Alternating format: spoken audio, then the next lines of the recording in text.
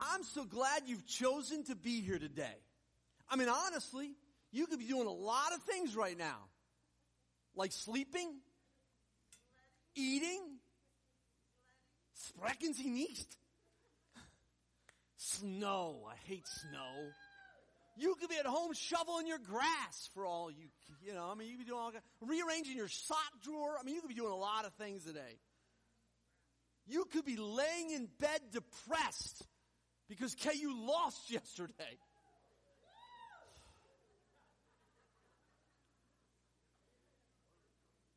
For all those who are screaming, cheering that, slice their tires, okay? You know how I feel about it.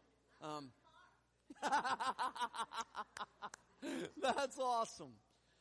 Okay. Hey, but baseball season's coming, right? And for all KU fans, of which I'm one, in true Chicago Cubs spirit, there's always next year. And today seems a little more like Christmas than Easter. I'm not sure the kids are singing the song, I'm dreaming of a white Easter. I'm not. But I'm glad you're here.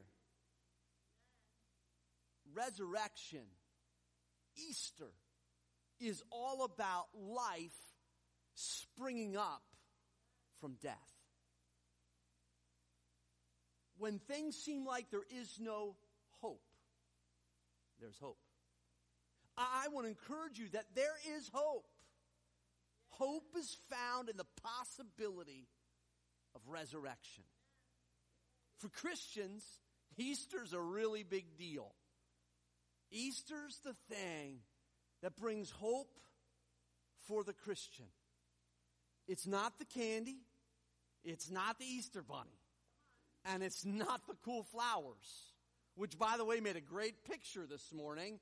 When you see the tulips, they're snow-covered. Sort of like the picture on the screen. Right? If you see the rose in the midst of the desert, something's crazy. Something different's going on. If you're new, Easter's a big deal to us. At the end, I'm going to give you an opportunity to put your faith in Christ as your Savior. Easter's the best time to do that. We actually believe that Jesus rose from the dead for real. I mean, we were singing this stuff and they're just not cool songs. We believe that Jesus rose from the dead for real. It's not a Dr. Seuss book. It's not J.K. Rowling. It is not an Agatha Christie novel. And it's not even Shakespeare. We believe, as followers of Jesus, he really rose from the dead. And if we don't, we're wasting our time. We believe that Jesus rose from the dead because Matthew, a tax collector, wrote about it. We believe because Mark, a first century Greek, wrote about it. Luke, a doctor, interviewed people in the first century and he wrote about it. Eyewitnesses of Jesus' resurrection, and he wrote about it. John, who was the first person to the tomb, when he heard it was empty, wrote about it.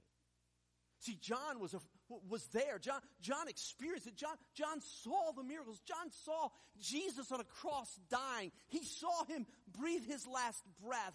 And he heard Jesus tell him, you take care of my mom. And he's there. And 3 days later, he sees a risen Jesus. That'll make a difference.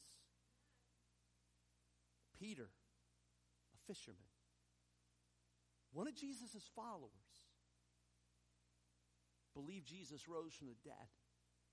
In fact, he gave his life for what he saw.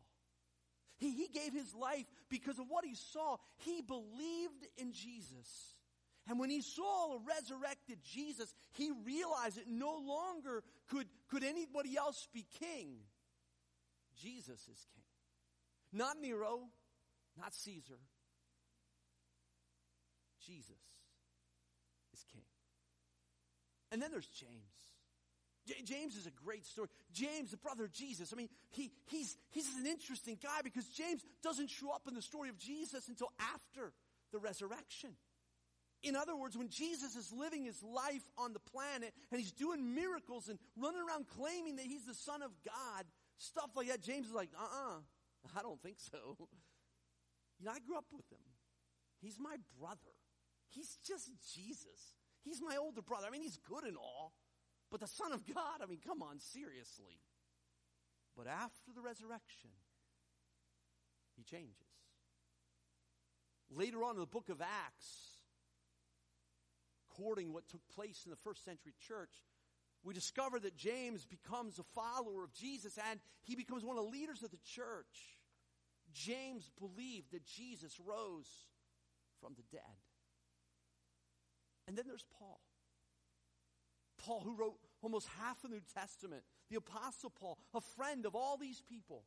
He was persecuting the followers of Jesus, rounding them up, putting them in jail, and allowing them to be put to death.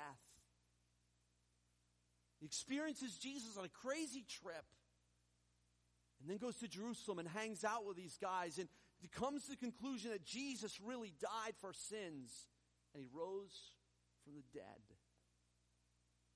We believe Jesus rose from the dead because we've got eyewitnesses. First century accounts of men who saw it. They believed because of what they saw. And most of these men gave their lives and didn't get a nickel of royalty from the Bible. They gave their lives for what they saw. So if you're a follower of Jesus and you believe in the resurrection, you've got good reason to. If you're a Jesus follower and you're not sure about the resurrection, then I'm glad you're here. Because you need to understand that this is really for you. The reality of the resurrection of Jesus is what seals the deal. If you're a person here because it's Easter and you're just here because somebody invited you or so you can tell somebody you were here, I'm glad you're here. I hope you wrestle with one deal about theology for the rest of your life when it comes to your thinking about the Christian faith. And that's the resurrection. The resurrection is a thing that matters the most. Look, Jesus gets a lot of play in our culture. People talk about Jesus. They like to quote Jesus at the right times. See, non-Christians like to quote Jesus to Christians in order to get us to do the things that we ought to be doing. Right? I mean, they like quoting the Bible in this way. Right? People love the most quoted verse of Scripture in culture today. Matthew 7:1. Do not judge others, and you will not be judged. Most quoted verse of Scripture. We like the fact that Jesus fed the poor, that he loved justice and mercy and grace. Even if you're not a follower of Jesus, there's so much to like about Jesus. There's so much to love about his teaching. But the problem is we can't separate the teaching of Jesus from the resurrection of Jesus. We can't just take Jesus' teaching, oh man, what a great guy. He taught all this great stuff. I mean, he's just an amazing teacher. But not take the resurrection of Jesus seriously. We actually have to believe in the resurrection if we're a follower of Jesus. And if you don't believe in the resurrection of Jesus, you probably shouldn't listen to anything that he wrote or said. Because the resurrection matters. And it's natural trying to want to divide that up. Our culture wants to do it because if we actually acknowledge the resurrection of Jesus and what it means, it demands a response. The resurrection of Jesus demands life change. We want to resurrect Jesus' teaching in our culture and leave his body in the grave. We like these things, heaven. We want to talk about heaven. Heaven's great. When you're going through a time of loss, when there's a funeral, we don't want to talk about there's nothing happening here. I mean, everybody believes in heaven when it comes time to dying. The problem is, it only matters, it only counts if the resurrection of Jesus is real. The generosity, selflessness of Jesus is just incredible, and it lives on. But the idea of a physical resurrection of Jesus and the change that it demands is tough for our culture to handle. It may, in fact, be hard for some in the room to handle. It may be hard for us to come to a conclusion that Jesus really lived on this planet, died on a cross, and rose again on a third day. Because if that happened, then everything must change. Everything has to change for us. In fact, Jesus did all of that because he wants to bring life in the midst of death. He wants to bring life in the midst of struggle. He wants to bring hope in the midst of hopelessness. So I want you to understand the resurrection today. Because essentially, here's what happens in our culture. Our culture wants Christians, and our culture wants other people to believe this. And some of you might be here. You want us to believe that the first century, there was a group of people who so appreciated the person of Jesus, so loved his teaching. We're like, oh my goodness, we can't let that stop. We need to keep his teachings going forever because, man, that's good stuff. But in order for that to happen, we're going to have to come up with some really good story. Because if there's not a good story, it's not going to live on. So we're going to have to come up with this really big lie to get everybody to think that Jesus was something special. And so the culture wants us to believe that the resurrection is a lie. They want us to believe that it was all made up by guys who gave their lives. So that we'll hang on to the truth of Jesus' teaching, but not the power of his death and his resurrection. And it's impossible. We can't do that. Because if Jesus' resurrection is not real,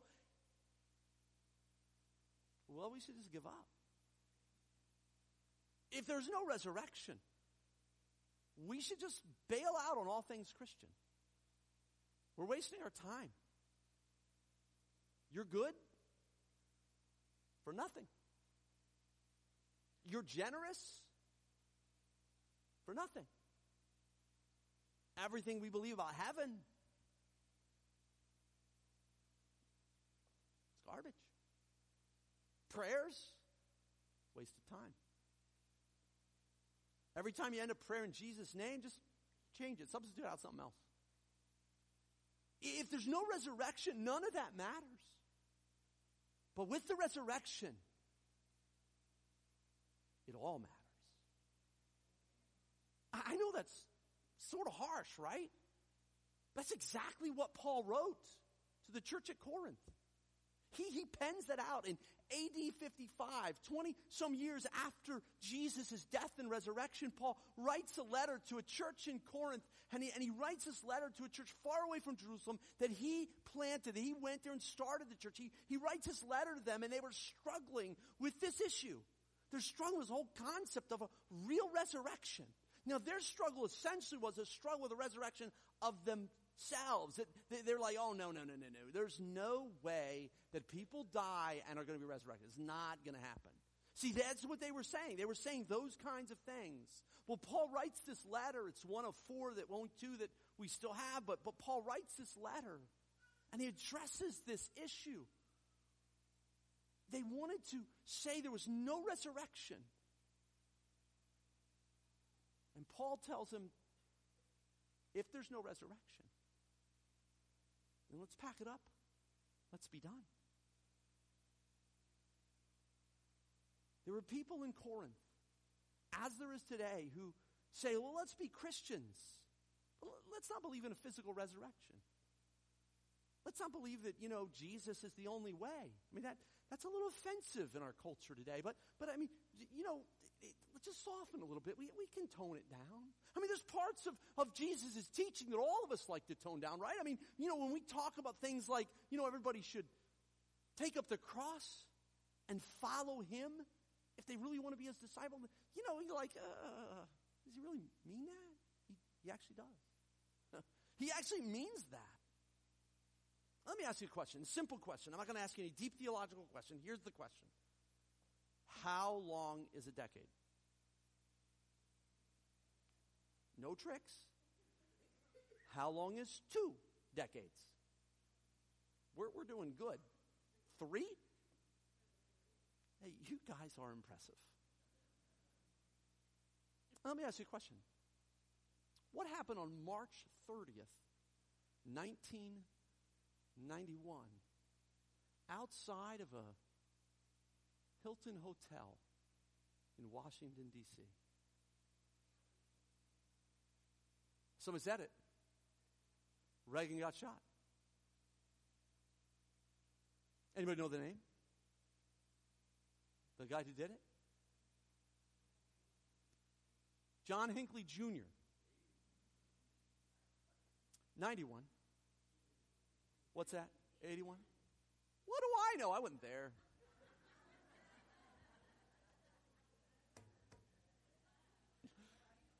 Just testing you.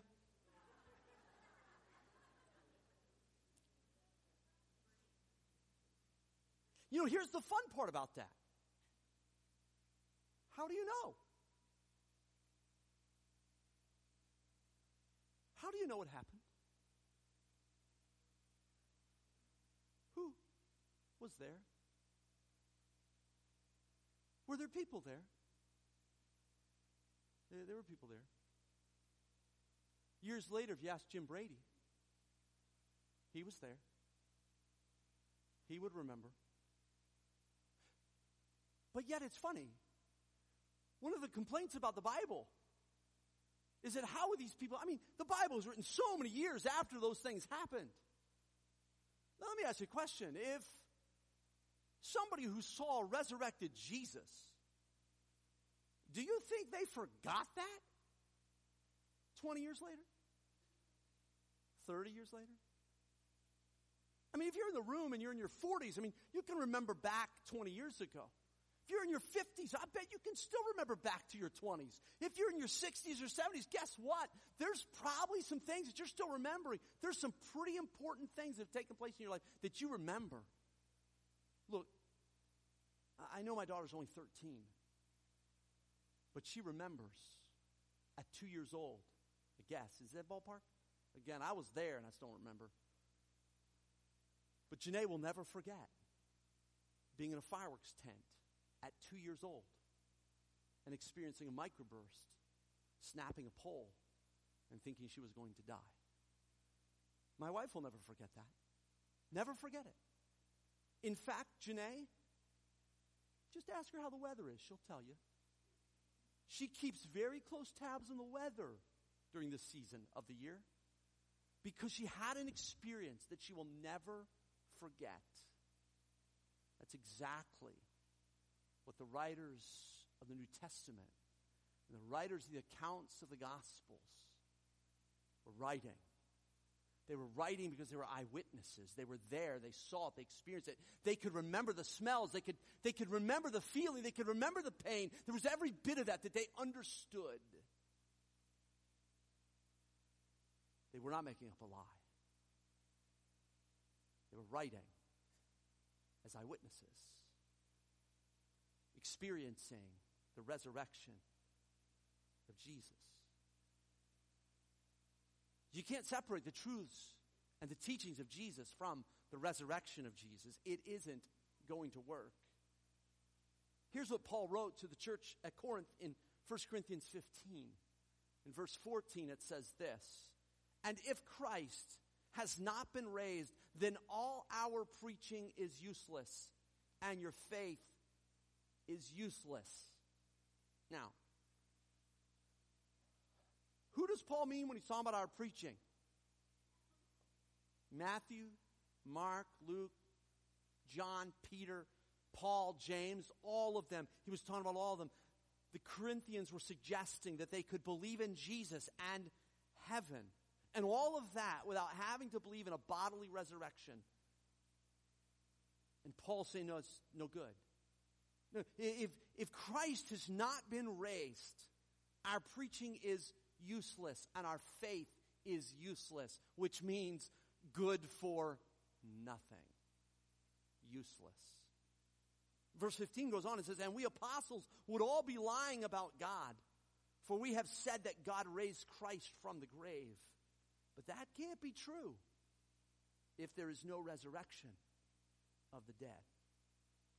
Paul goes a step further and says, if Christ has not been raised from the dead, then I'm a liar.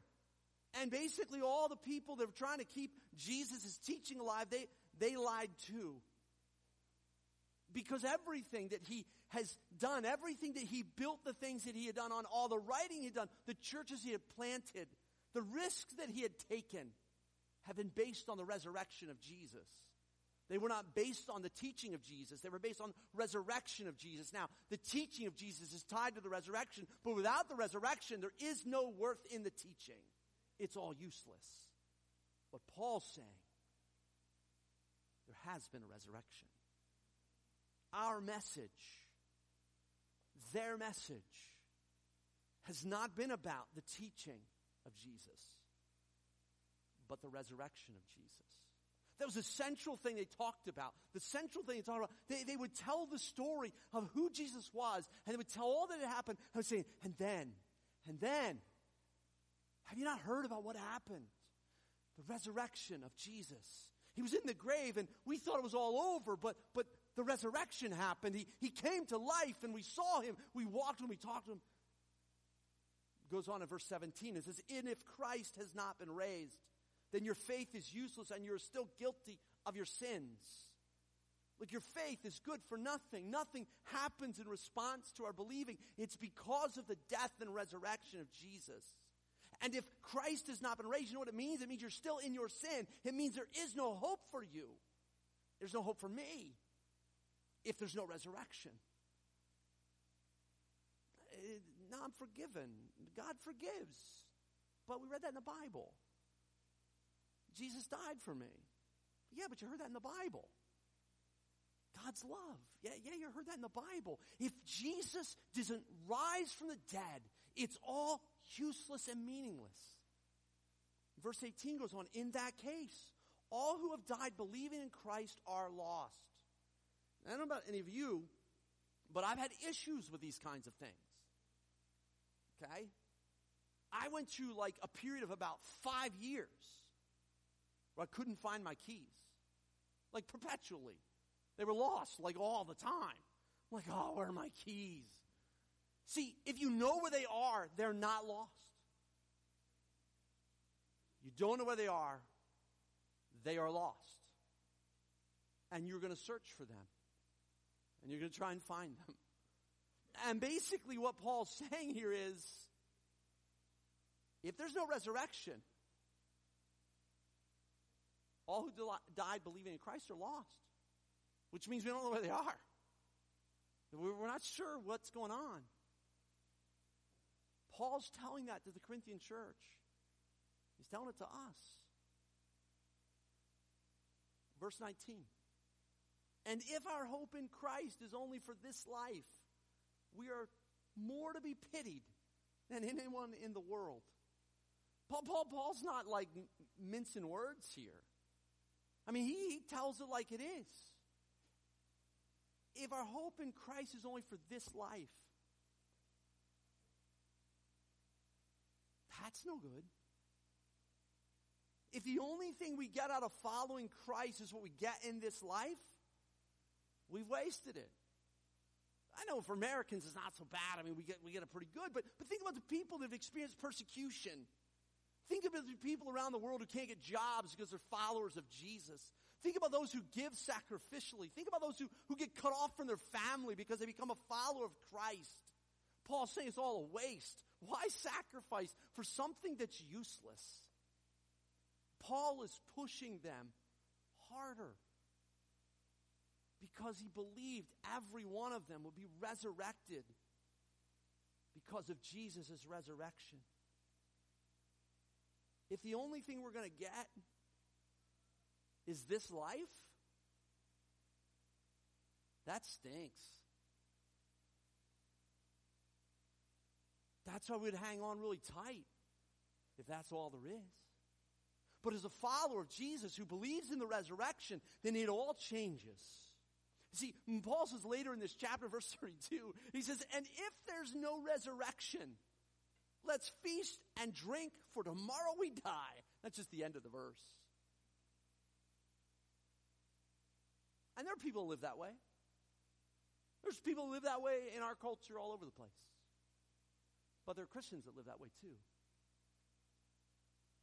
Because the resurrection of Jesus hasn't impacted in the way it ought to. There's Christians that are way more interested in their own comfort and stuff than they are about living for Christ. But Paul writes in verse 20, but in fact, Christ has been raised from the dead. He is the first of a great harvest of all who have died. But in fact, Christ has been raised. Paul says, as a matter of fact, he's been raised. And if Christ has been raised from the dead, everything changes. Everything hinges on Christ being raised from the dead for the Christian. There is only one way to live, and that's to live a life with eternity in view. I realize that all KU fans felt like the world had ended last night. I just shut my television, a word for 15 minutes and threw down a remote. I didn't throw down a remote, but I didn't say anything for 15 minutes. It just sat there. It was ugly. Ugly.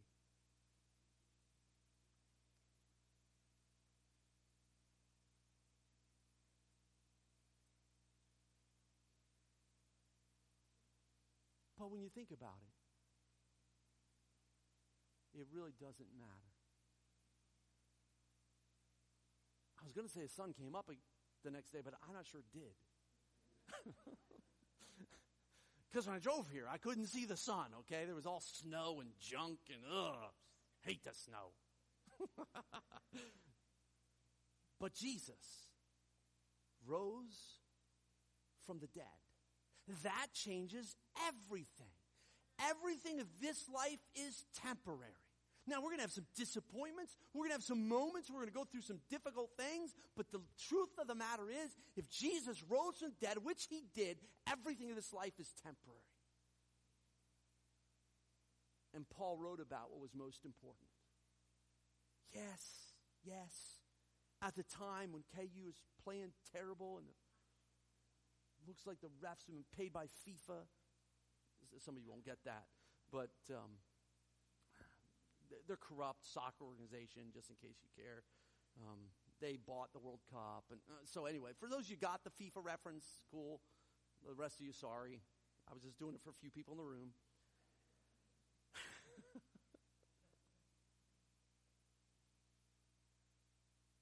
Paul writes about what is most important in 1 Corinthians 15:3. I passed on to you. Paul's writing this. And remember, when Paul's writing this, he's writing this to a church that he started that's going through struggle. And he says, look, I passed on to you what was most important and what had been also passed on to me. Christ died for our sins, just as the scripture said. He was buried, and he was raised from the dead on the third day, just as the scripture said. And when he's talking about the scriptures, he's talking Old Testament, he's talking the Old Testament scriptures. It's there, it's in there. He was seen by Peter and then by the 12. After that, he was seen by more than 500 of his followers at one time, most of whom are still alive, though some have died. Paul's writing in 55 AD. Jesus died somewhere between 30 and 35, so it's 20, 25 years at most. And Paul's saying, look, if you want to talk to these people, they're still kicking. They're still alive. You can talk to them. You can interview them. You can hear their story. You can find out for yourselves. If you want to know, it's there. The encouragement, if we're followers of Jesus, is this: your hope is not in vain. Your faith is not in vain. Your sacrifice is not in vain. Your generosity, it's not in vain. Your service to others, it's not in vain. Your prayers, your funerals, you are not in vain. Following Jesus is not an exercise in futility. Following Jesus is the greatest journey this life affords us.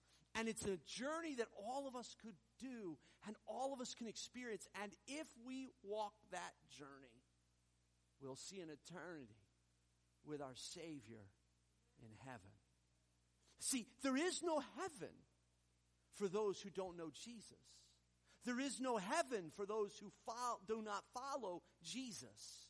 Jesus is the linchpin. Jesus' resurrection is the linchpin. It's the thing that it all hinges on. His resurrection. See, look, that's the thing. We've got to confront all of the people that we know with. It's not all the other stuff. The piece that must be confronted is the resurrection of Jesus. It's his life and his death that everything hangs on, with his resurrection sealing the deal. Look, it doesn't matter a lot of other things.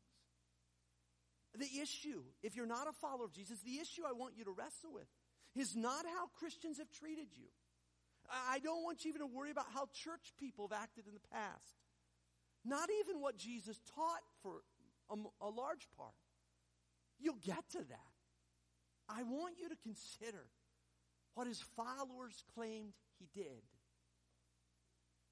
Rise from the dead. If he didn't, his followers are all liars, and they probably made up all the teaching too, so don't worry about it.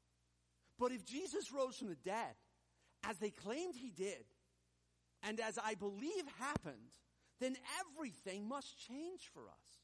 It demands a response. Jesus' resurrection, Easter, demands a response from all of us. Because when Jesus conquered death, he validated his message. If you're struggling with hope, today is the day for that to change. The resurrection is about life from death.